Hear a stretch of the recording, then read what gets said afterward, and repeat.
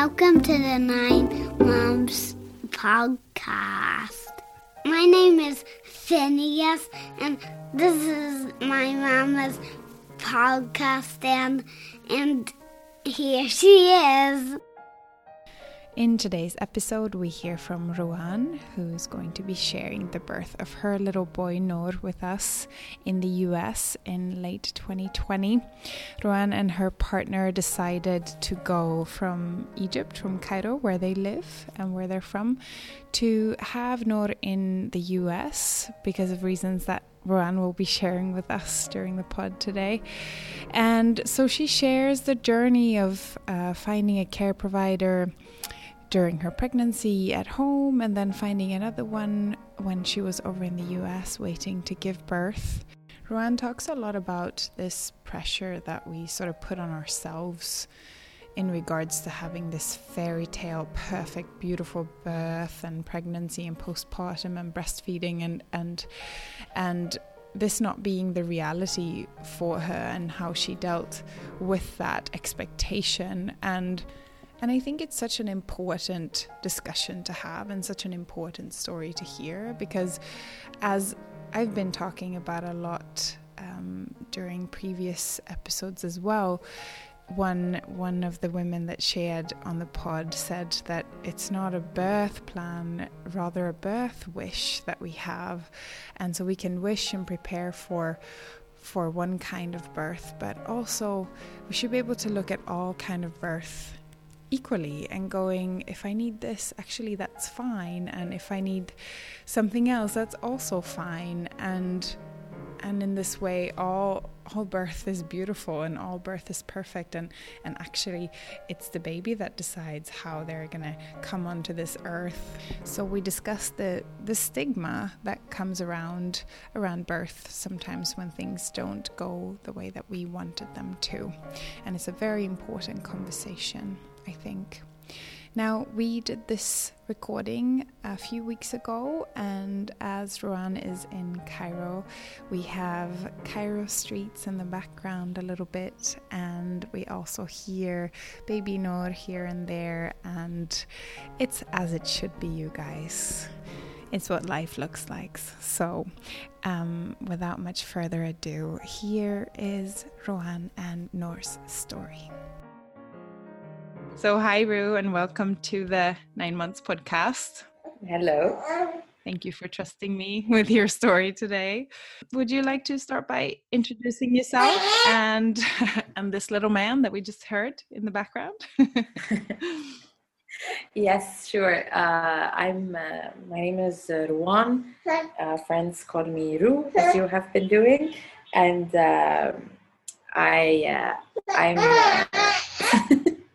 I work as a journalist, and I make videos also for like NGOs and stuff. And I live in Cairo, in Egypt. What else did you ask? And who's in your family? Oh, yes. So I have a baby. He's called Noor, which means light. And he is 3 months old. He was born in November on Thanksgiving Day in the US. And my husband is called Ahmed. He's also a journalist. We live in Cairo. Great. All right. So let's start with your journey to becoming pregnant. Did you guys plan to have a baby? And how did you find out that you were pregnant?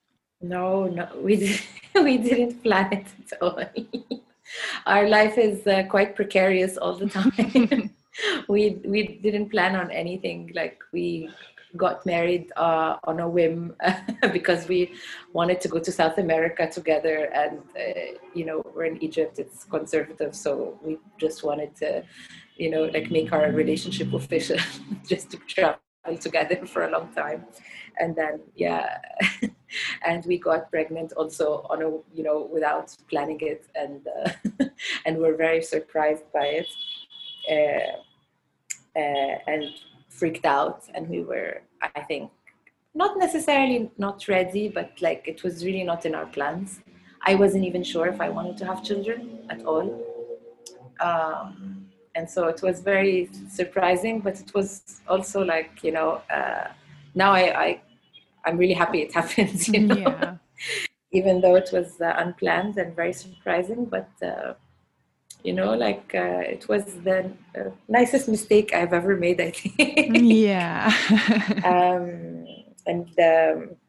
and yeah, so we just it just kind of happened. I found out at the beginning of COVID, like the beginning of the lockdown here in Egypt, which was in March.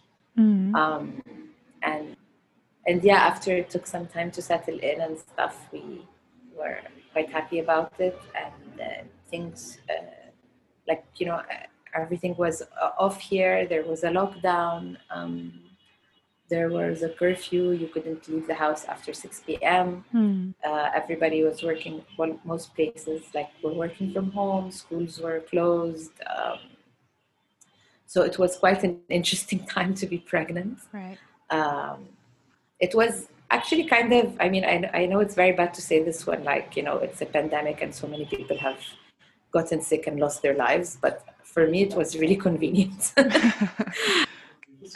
when I was pregnant, because it meant that I could really relax and not feel like I was missing out on stuff, and not feel pressured to work. I had some work, but not a lot. And at the beginning of my pregnancy, I was very tired. I didn't have, thankfully, morning sickness, but I was nauseous and really fatigued.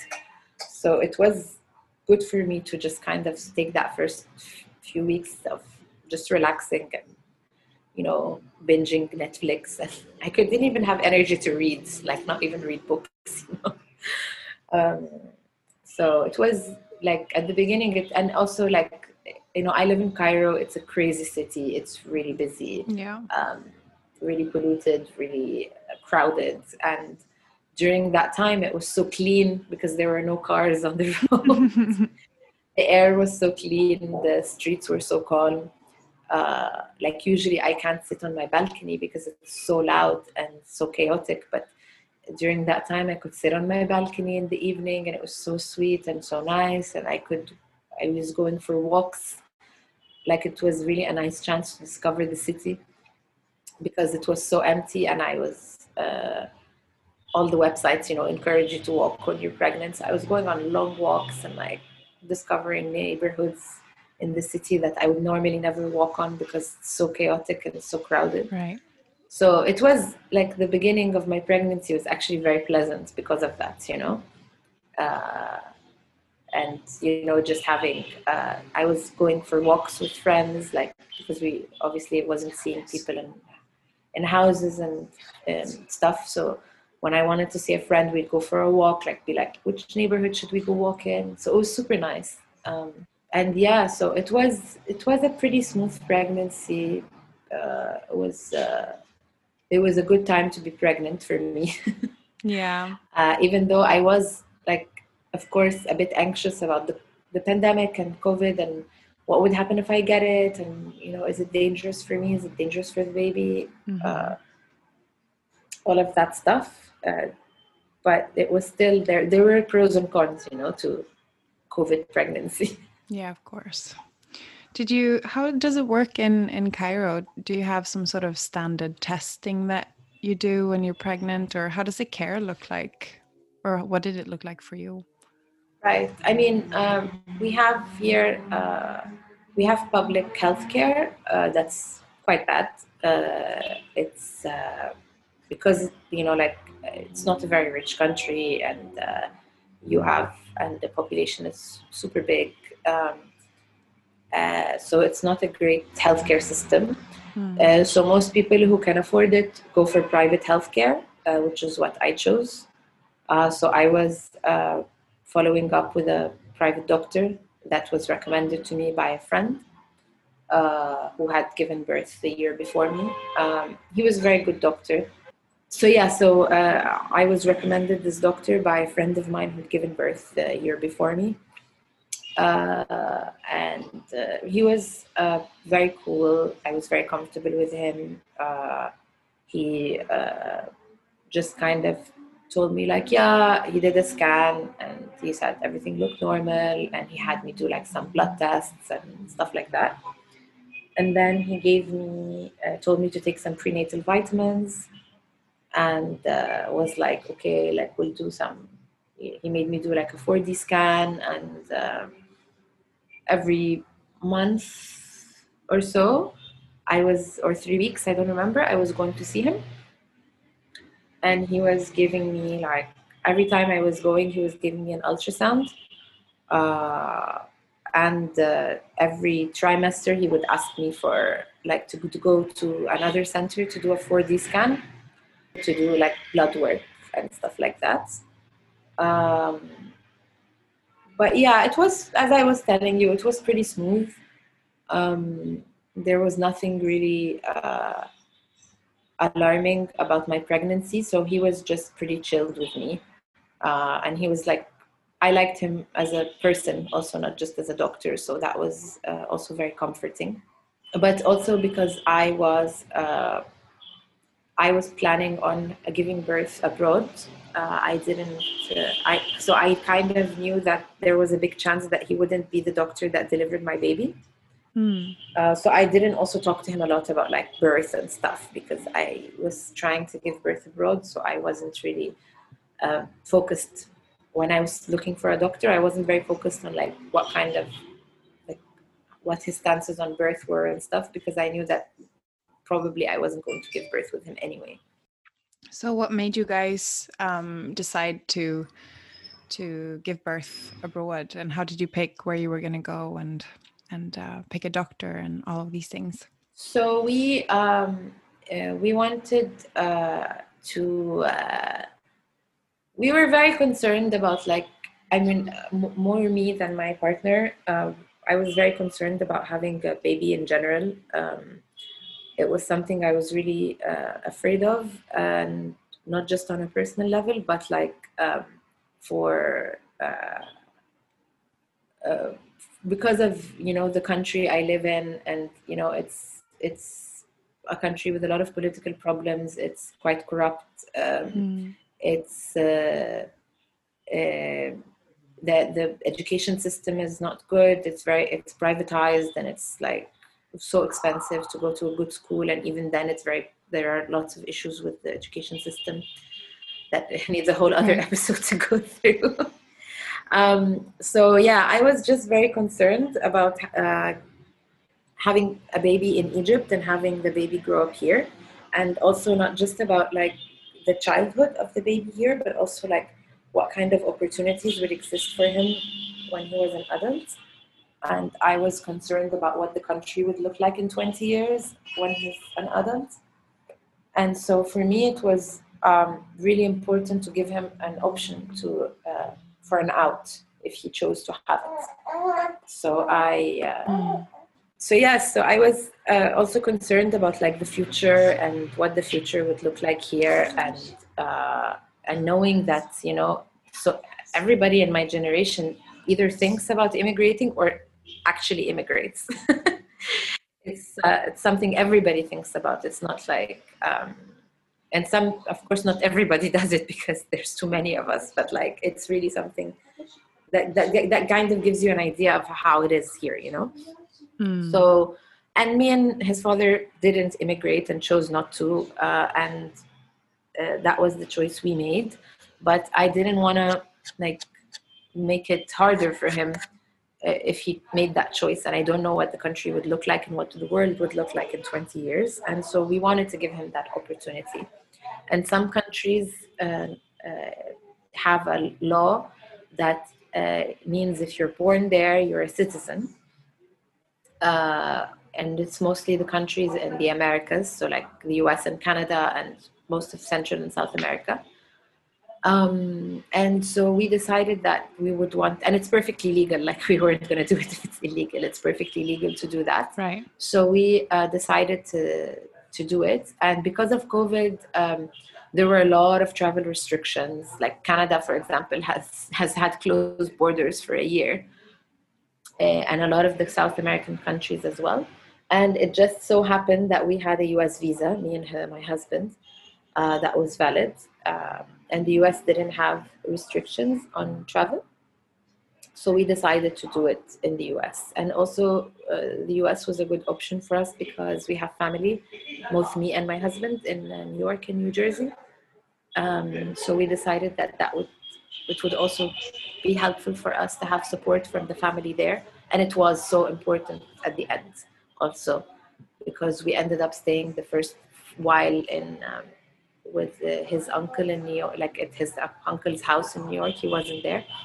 And so it was great at the end of the pregnancy to be in New York, be somewhere where we could walk and go to the park and stuff. And then towards the end of the pregnancy and after I gave birth, we stayed with family in New Jersey. So it was also really nice to be staying with a family, like our family, and being taken care of when you really need to be taken care of, and also in nature, and it was just, and in a big house, and it was just really nice. So at the end also, this was a huge factor for us, that we would not be just stranded there alone, that we would have people to support us. And it was also really lucky that my mother had a valid US visa as well. It was actually just, my father died a couple of years ago, and it was him who always made sure we had valid US visas. Because he was always like, you never know what's going to happen in Egypt, whether if we need to go and stuff. So he always made sure we had valid visas. So we feel like it was his gift to the baby, even though he didn't get to meet him, but it was like sort of his gift to the baby. Yeah. So that's how we ended up going, and we didn't know where to look or what. Like, we just knew we wanted to give birth in the US, but we also knew that the US had a sort of privatized health system. And when we first Googled how much it would cost to have a baby in the US, it was like $50,000, and we freaked out. Yeah. But then I started talking to friends or people I knew who knew people who had given birth in the US, because it's common. I mean, it's not that common, but it is common. That I know a few people who've done it. And a friend of mine had given birth there the year before. And so basically some doctors there do this thing for people who have no insurance, where it's like a self-pay package. So they give you like a major discount because they know you'll be paying out of pocket. So that's what we did. We found a doctor that was doing that, and we were freaked out that they wouldn't let us into the US because it was still under Trump when we were. We actually were there for the election, and we saw Biden win the election. But when we entered, it was still Trump era, and so we were really worried that they wouldn't let me enter because I was pregnant, even though it's legal. But Trump was really against this policy, and he was trying to change it. So we were really, really nervous. But eventually, I went, and it was fine. And I mean, I didn't lie at the airport or anything, but they were totally fine with me going in. And we first arrived, and we went to the doctor there that a friend of mine had given birth with, and it was really bad experience. Like, we went, and it was COVID, and we were at the clinic for 6 hours, and the clinic was completely full. So it was super dangerous. You have a clinic full of pregnant women in the middle of COVID, and it's full, and everybody's waiting, and the staff are not telling us anything. And it was just, and we had gone from New York to New Jersey to his clinic. So it was a really long way, so we didn't want to go back and then come. So we decided to just wait. So it was really bad. And eventually we went in, and they asked me a bunch of questions, and then they asked to see my papers from Egypt, and I showed them all my medical records and stuff, the nurses there. And then they put me on a fetal monitor, and I didn't understand why. I was 31 weeks, and I having ultrasounds in Egypt, but I was never put on a fetal monitor. I was like, why? Mm-hmm. Anyway, they did, and it was in a really tiny room that was so hot, and they put you on this really uncomfortable chair, and I was crying, and I was not understanding why they were doing this. Then we met with the doctor, and he saw my the report from the monitoring, And he was like, oh my God, you're having so many contractions, and you're at high risk of preterm labor. I think you can go to labor in any second. And this is very serious and stuff. And you have to have complete bed rest, and you have to, and he wanted me to take a steroid shot because he was like, it helps the lung of the baby develop. Mm-hmm. And I was like, but I feel fine. Like, why would you say that? Like, why? And he's like, look, it's the fetal monitoring says so, blah, blah, blah. And so I didn't believe him, honestly. Just sitting there, me and my partner, we both didn't believe him. But at the same time, there is a doctor sitting there telling you you're in preterm labor. What do you do with that? Yeah. So, we decided not to take the steroid shot. I was like, I'm going to think about it. I was like, I need to go home and do my research and ask my doctor, and then I'll decide later. And he was like, yes, but I really recommend it. And honestly, I felt like he just wanted me to take it to make some money off of me. This is what it felt like. Right. So I just went home and in tears, and I was really upset. And I talked to my doctor in Egypt. I was like, look, this is what he told me, la, la, la. And my doctor was like, look, I didn't see the report, so I don't know. But like, if you feel fine, you're probably not in labor. But rest just in case until you can get a second opinion, blah, blah, blah. And then I contacted my uncle in the US. He's a doctor. And I told him, like, can you find me a doctor? Because I want someone, like, I had other contacts for doctors, but I was too afraid of going and having this happen again. Yeah. And I just wanted someone, like, that I trusted. And I felt like if I go to someone from my uncle's side, that it would be safer, because I was like, it's a doctor, and doctors have a network, and he would like pay special attention to me. Yeah, of course.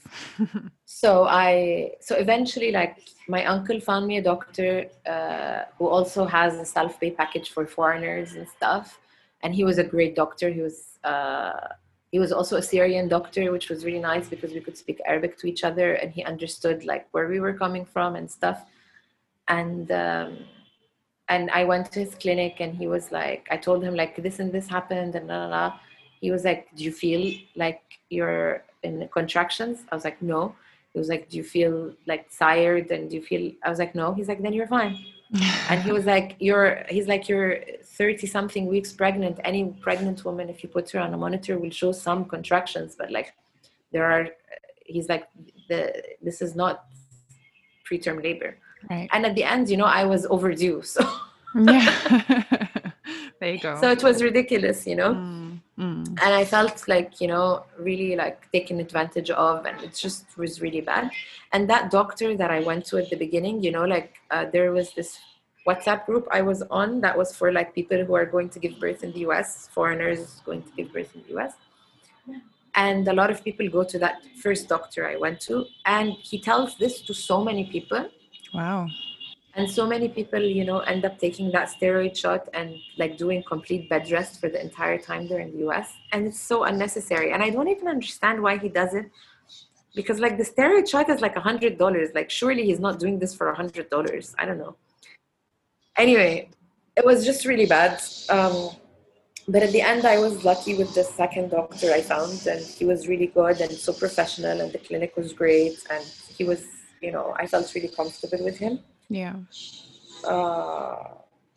And so I continued my care with him for the rest of my pregnancy.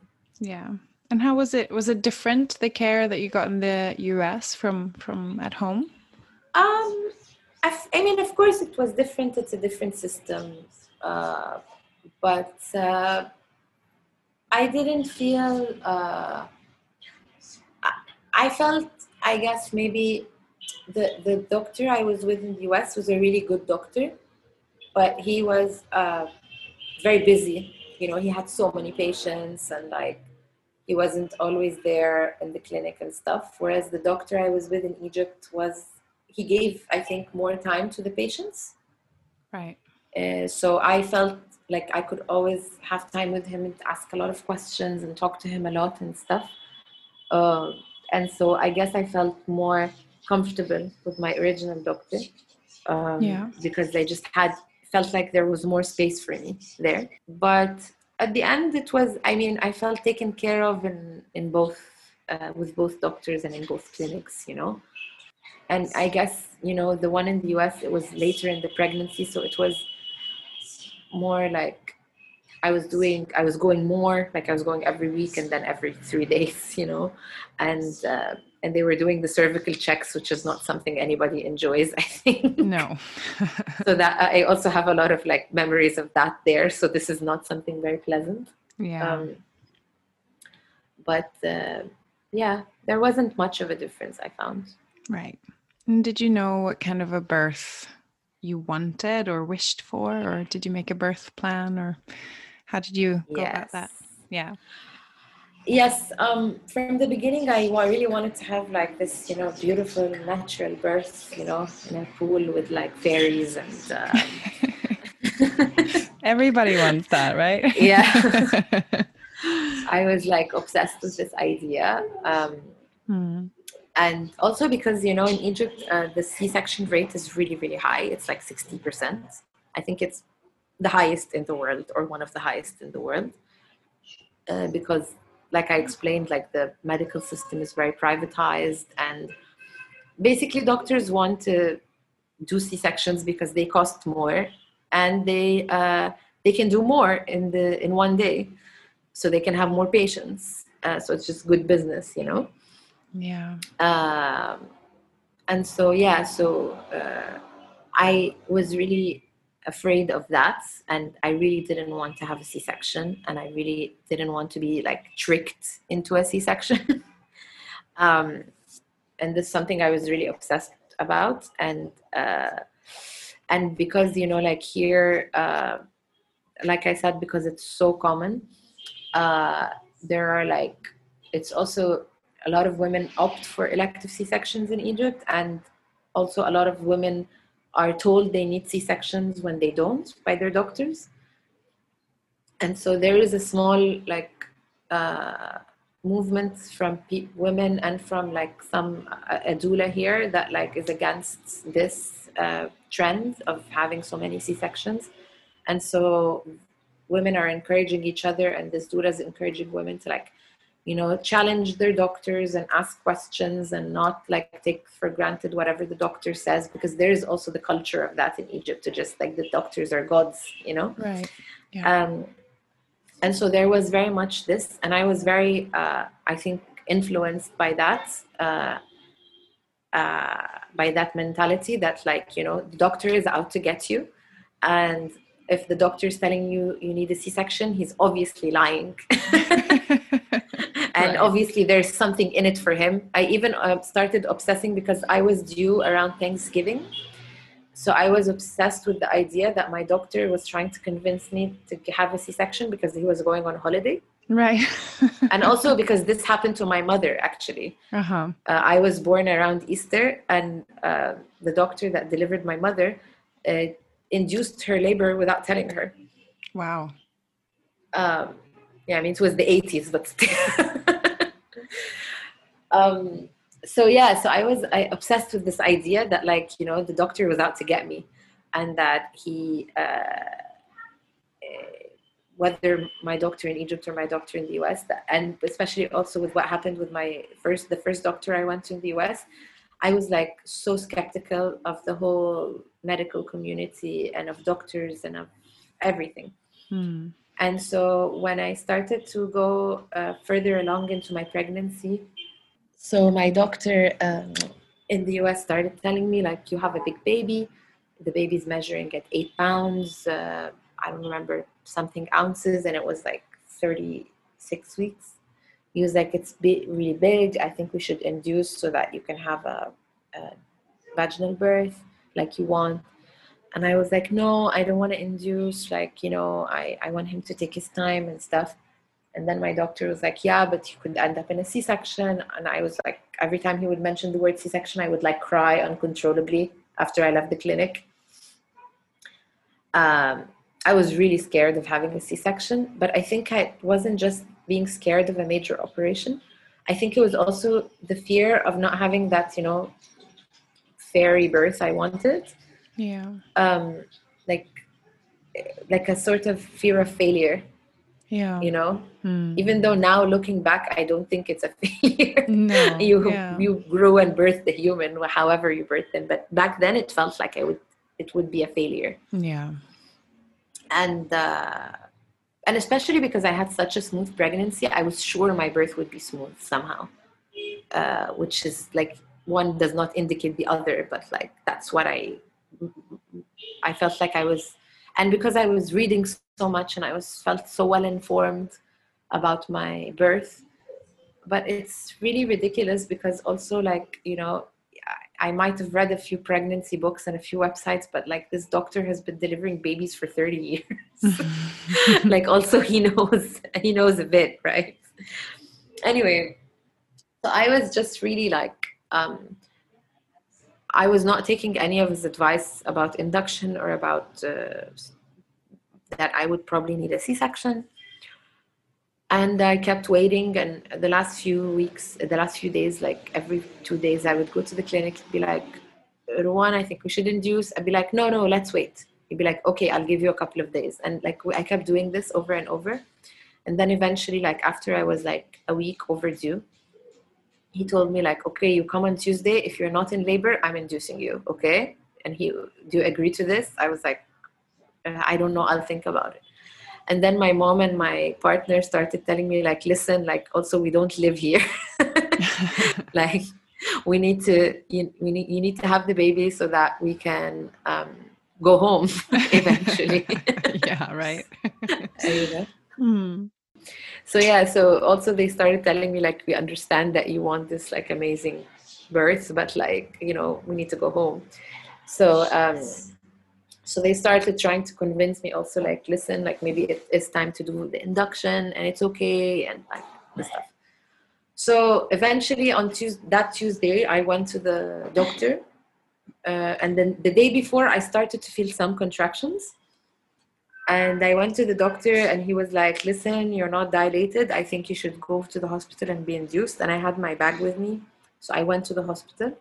And then they put me on the monitor and they were like, you're in labor. You don't need to be induced. My contractions were really close together. And it was like, when I first arrived to the hospital, it was like 6 p.m. It was like every 5 minutes or something. And the doctor that was on call that night was like, I think you're probably going to give birth like in the next few hours. I was like, oh, great. This is fantastic. And then I told them, they offered me an epidural. I said no. They were like, okay. And then I asked not to be constantly monitored so I could move around in the room. And the room was very nice in that hospital. They had like a birthing ball and they had like this rocking chair and they had a shower and it was a private room. It was a very nice hospital.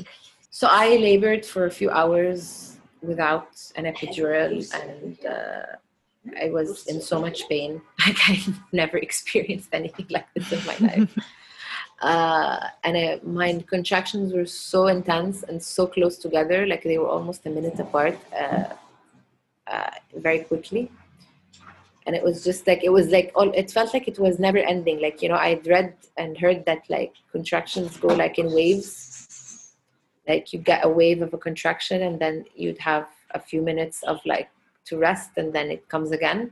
But mine were really on top of each other. So I was sure that I was like about to give birth. And then by midnight, the doctor came and checked my cervix and I was only 1 centimeter dilated. I just couldn't believe it. Like it had been 6 hours of really intense pain. And I was like, there's no way I'm going to do this for I don't know how many hours now if this was 1 centimeter. So they offered me the epidural again. I was like, yes, hell yes, I'm taking it. And they were like, yeah, but you can't move, huh? I was like, I know what I'm getting into. I'm taking it. And they were like, fine. So I took it. And at the beginning, it was like, it really dropped my blood pressure. And they also gave me something to slow down the contractions because they said it was too much for the baby and I wasn't dilating as fast as the contractions were going. And the combination of the epidural and that medicine they gave me, I don't remember what it was called, made me like almost faint, and it was really scary, especially for my husband. I wasn't all there in that moment, but he was like freaking out. Eventually they stabilized me. They kept, I don't know what they gave me, honestly. There was a lot of stuff. And they stabilized me. And honestly, after that scary moment, like I was really happy I took the epidural, because all of a sudden I went from like excruciating pain to like nothing. And I could see on the monitor that my contractions were still really intense, but I didn't feel anything. And that was great, you know? It was so great. And I was like, why didn't I take this from the beginning? Yeah, right. And then, and I'm really happy I did, because I was in labor for 24 hours after that. After I took the epidural. So I stayed for the whole day in the hospital. Shifts changed, and you know, nurses would come and go, and midwives would come and go, and they had this screen where you could see like the, you know, the heart rate of the babies and the contractions of the mothers in all the rooms. So every few hours one would go off the monitor, so, and I'd hear a baby cry, and you know, like, so everything, it felt like seasons were changing, and I was still there. And mothers went and came, and I was still there the whole time. And it was just getting really frustrating. And every time someone would come check me, they'd be like, oh, you're 4 centimeters. Then they'd be like, oh no, you're 3. Oh no, you're 7. Oh no, you're 4. And it keep fluctuating depending on who checked me. And I was getting really frustrated, because I felt like I was really not progressing, and it felt like this would go on forever. And in some waves I would get some pain, because the epidural kind of drops and comes. So sometimes I would also be in a lot of pain, and sometimes not. And it was just like really intense. And eventually they came to check me again when my doctor came. And he was like, you're like 9 centimeters. And I think I was like 90 something percent effaced. So they were like, but the baby hadn't descended at all into my pelvis. So my doctor started telling me like, you know, maybe you should consider a C-section. This is not really working out for you. And I was like, no, and I was freaking out. And I also felt like after all this, I'm going to have a C-section. No way, you know? Yeah. Mm-hmm. So they kept, you know, the nurses and the midwives were trying to help me push. They felt like maybe if I pushed, it would like help the baby descend. So they were putting me in different positions with pillows to try and get the baby to descend. And I was pushing and then not pushing. And like, we did this for a few hours. And eventually, like, my doctor came at some point. It was like 11 p.m. And he was like, look, Rowan, you've been doing this for a while. I really recommend you have a C-section. But I'm going to give you an hour. Like, think about it. And we're going to keep trying to help the baby descend in this hour. But if nothing changes, like, let's consider a C-section. And I'm really happy he gave me that hour, because it helped me, you know, it helped give me space to like accept the inevitable, that this was happening.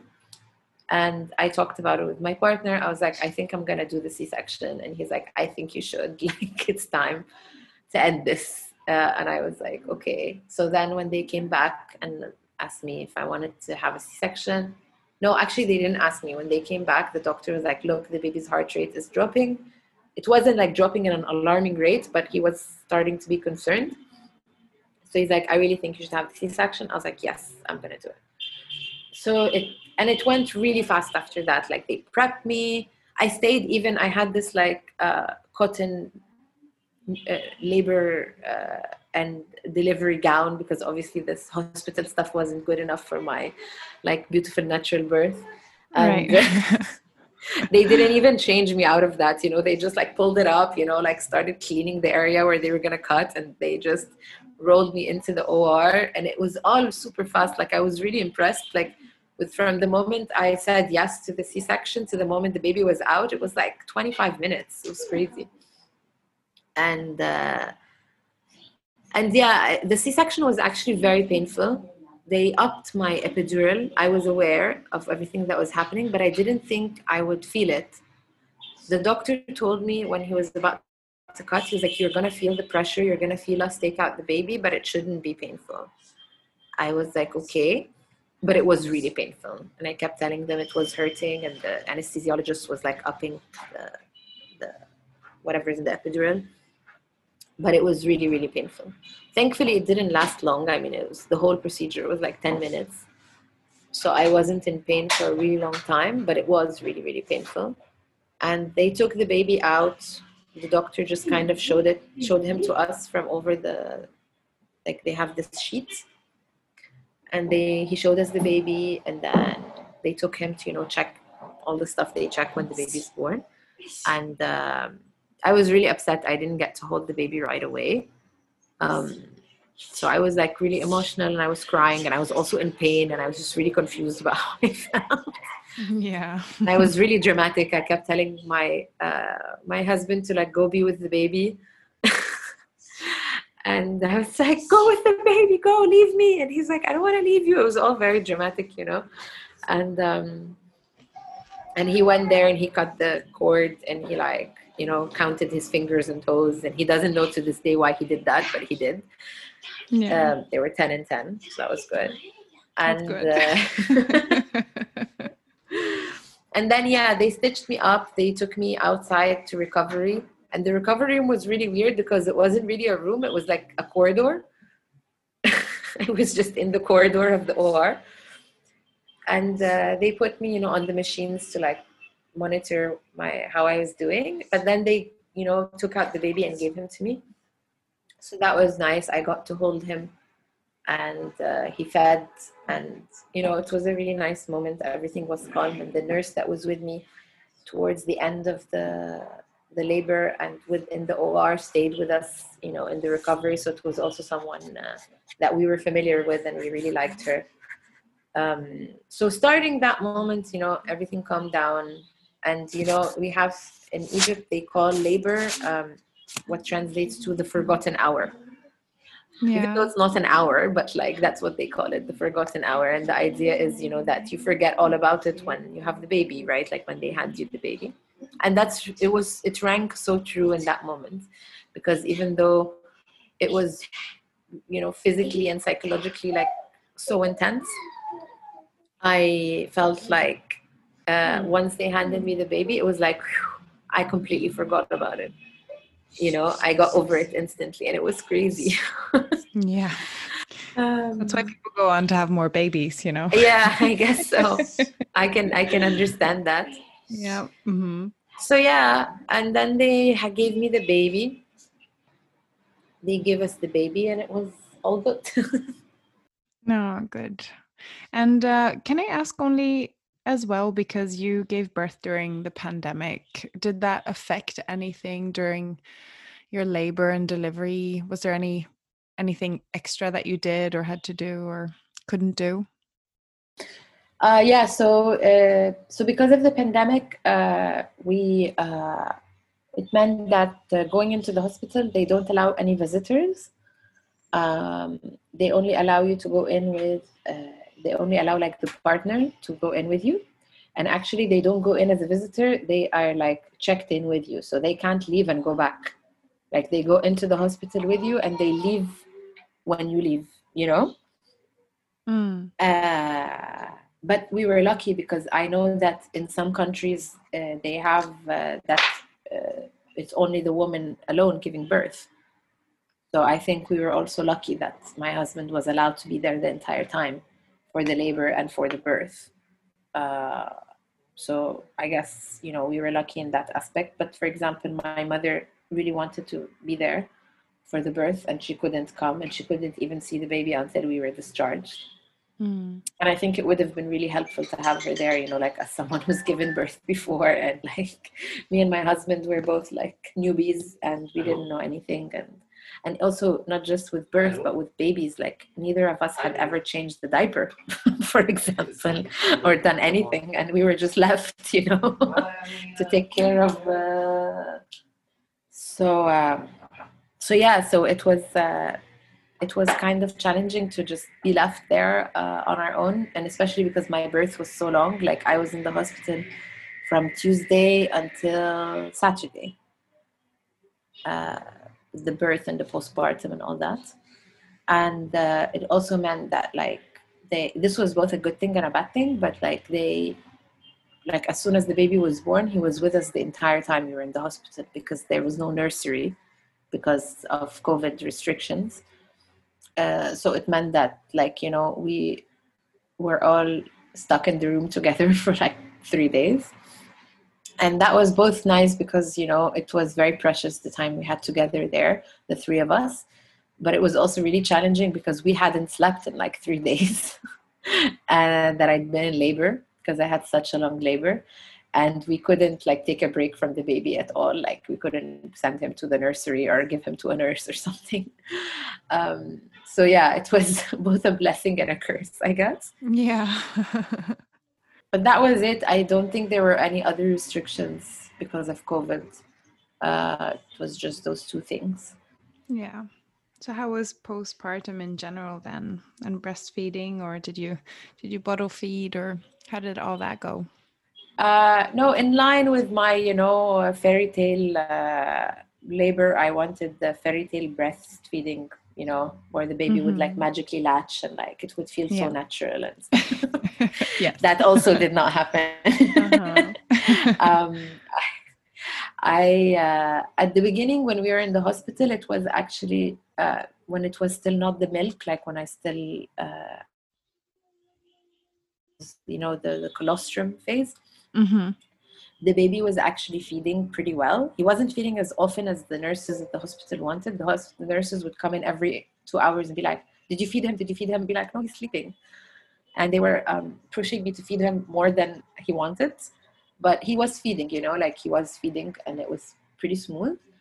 And then as soon as we left the hospital, like the day after when my milk came in, all of a sudden he couldn't feed anymore. He couldn't latch. And he was screaming and I was crying, and it was just like every time he would try to feed, it would take like an hour just for him to latch, and sometimes he would latch and sometimes he wouldn't. And my breasts were getting like really engorged, and so it was even harder for him to latch. And I was in the US, I have a pump, but I didn't bring it with me. So I couldn't even pump out milk, and it was just a mess, And then I went to the pediatrician, in the US they have like, you have to go 3 days after delivery to see a pediatrician. So I went, and the pediatrician weighed him, and he was like, okay, he didn't lose much weight, but he's dehydrated and you need to give him formula if breastfeeding is not working out, or pump milk for him. So we started by giving him formula until I ordered a manual pump that came. And so we started giving him formula, and I started pumping out milk for him because he couldn't feed. And it was very upsetting for me because it felt like another disappointment in my natural journey that was not working. And it just felt really bad, like to sit there and be pumped, and when you already feel like shit, And I also I had like so much water retention because I was on IV fluids for so long. Yeah. So like my legs were huge, and I felt like I was like 10 kilos more than before I had the baby. It was like crazy. Like my legs were like, I felt like they were going to burst, So I just didn't feel great, and I was really constipated and like still recovering from the C-section, and couldn't really get out of bed without help, and like and couldn't breastfeed, and it was just really bad. And then also to have to pump on top of all of that was just like, I felt like shit. And my mom kept telling me like, you should look on the bright side, and you're lucky to have milk that you can give to your baby, even if you can't take it directly. And like, because when she had me, she didn't have enough milk, so I couldn't feed. So she was like, I didn't have milk and I really wanted to feed you, but I couldn't, and blah, blah, blah. I was like, yeah, the silver lining is not helping me right now. Yeah. And And it took us a few days, but eventually, when the baby started taking the pumped milk and the formula, he got stronger, I guess, or he learned to suck. I don't know what exactly happened. But after that, when I started, like, I would give him a bit of the bottle and then give him my breast, and he'd be able to feed. And eventually, he didn't need the bottle anymore. And so after a few days, it worked out, the breastfeeding. And after a few days, like the first week, I think was just really horrible. And I was in tears all of the time. And like, and the baby was well. And like, and my husband was like having to deal with 2 crying creatures. But eventually, like, when the breastfeeding started going well, and I was also starting to recover from the surgery, I started to feel better all in all. And also also on a psychological level, it started to be better. I think I only started, feeling like myself again psychologically was like a month after birth. I think that the first month, even though breastfeeding was going better and my recovery was going well, I was still like having insane bursts of crying and like, feeling really shitty and feeling like a failure all the time, like those kinds of thoughts. I think they only stopped like maybe a month after I gave birth. But also it helped a lot. Like I had full-time help. Like my husband, he's a freelancer, and we both took time off when the baby was born. So we had like 2 full-time parents. And when we were in the US, my mom was with us. So she was also there full-time to take care of the baby with us. And we were staying with family, and they were like amazing at taking care of us. All the food, the stuff to do with the house, like everything was set up for like 3 people to fully take care of the baby. And they were also supporting and taking care of the baby sometimes. My cousins there and stuff. Sounds wonderful. Yeah, so it was such a good setup, honestly. Like it helped me so much. I think I would have recovered much slower, both physically and psychologically, if I didn't have all this support. I'm so thankful to have had all this support and had like here we don't have what's it called, parental leave for the fathers, like not at all. And I can't imagine like if my husband had a full-time job and he'd have to go back to work like a day after I delivered. That's insane. That's insane. Yeah, it's insane to think about. Like some fathers, they choose to take a week off or something, but it's from their holidays, Yeah. To be there for the mom at the beginning. But, here we mostly have the culture where like you go stay with your mom when you have a baby because, to have support. And so, yeah, I was really thankful to have all that support. It made it so much easier to recover well and to take care of the baby and to take care of myself, and like relax, Like I got some sleep, and I don't know most women don't get any sleep the first month. I'm jealous right now. Yeah, I'm telling you. I'm so thankful that like I had, a supportive partner and mother that helped me, like gave me that space to recover, He's sitting behind me saying you're welcome. Yeah. That's great. And so you're about 3 months postpartum now. When did you guys return home, and how did all that go? We went home like about 3.5 weeks after the baby was born. It was just around the time where I started to feel normal, and also when we could do the paperwork to have him, to be able to travel with him. And then we came back. It was pretty smooth at the airport. Like we had so much stuff. We shopped a lot. It was like there were so many sales in the US because of COVID and Christmas and stuff. Right. It was just insane. And we also, flying with a newborn is quite funny. It's quite tricky, but and especially such a long flight. But yeah, we. Oh yeah, and we had quite the incident. Like after we checked in at JFK, uh, like my son at that time had been. You know how babies have this phase where they don't shit much. Yeah. You know, where they only shit every 3 days or something. So he was having one of those incidents for a few days, and he decided that the most appropriate time to shit would be when we were in line for check-in, and it was like a shit of all shits, you know. Yeah. Like, you know, it went like all into his onesie, into the legs. Yeah. It was like a totally explosive one. We call it the JFK explosion, which is quite bad to call that when you're flying. And it was like, it took us like half an hour to like clean him up. And I was freaking out, you know, and I was also still not very confident as a mother. And it was whenever in that phase, whenever anything happened out of the ordinary, I would just cry. But I think that this was so extraordinary that I couldn't even cry. I was in like, you know, go mode. And I just, you know, me and my mom went into the women's bathroom in the airport, and we just like, you know, took off all his clothes. She was washing his clothes on the sink. I finished like an entire packet of wipes to clean him. Yeah. It was almost like showering him in the middle of the airport, and it was crazy.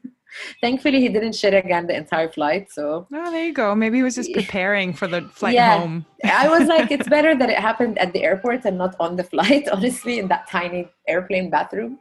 Absolutely. But yeah, it was quite the experience. Yeah, of course. Oh, that's great. All right. So are there any references or anything that you'd like to share with the listeners? Anything you used to prepare? I was reading this what to expect when you're expecting at the beginning, but I really didn't like it. Yeah. I felt like it was too cutesy for my taste. And then I started reading a book called Expecting Better by Emily Oster. And I really liked it because it was very pragmatic. It was like, she's an economist, and she talks about her own pregnancies, but from the lens of research. And so she takes every myth or every like common conception about pregnancy and birth, and she breaks it down like she looks all at the medical research about it, and she just breaks it down for you in the sense of like not telling you what to do, but like what the research she found says, and you can decide what you want to do about everything. And I really liked that approach. So this was a great book. And she also has one for after birth called Crib Sheets. Yeah. And it's about like the first 5 years after birth. And it's the same approach. So I really liked, this was the book I really liked when I was pregnant, and I'm reading Crib Sheet now, and I'm really enjoying it.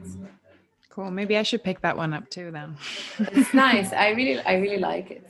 Yeah. It's like a bestseller in the UK, I think. All right. I'm going to put all of that on your show notes page as well. All right. So thank you so much for sharing your story. Yeah, sure. Thank you for having me. It was interesting to relive it.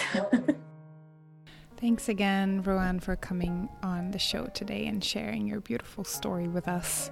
If you are listening in and you'd like to reach out to Rowan with any questions or anything, then do please feel free to reach out to me at 9monthspodcast@gmail.com, or go to 9monthspodcast.com and fill in the contact form there, and I'll be sure to pass on any correspondence towards her.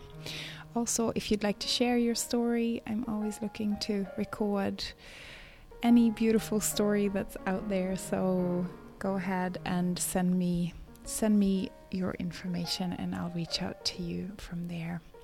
All right, you guys, I hope you have a wonderful week ahead, and I'll see you next week.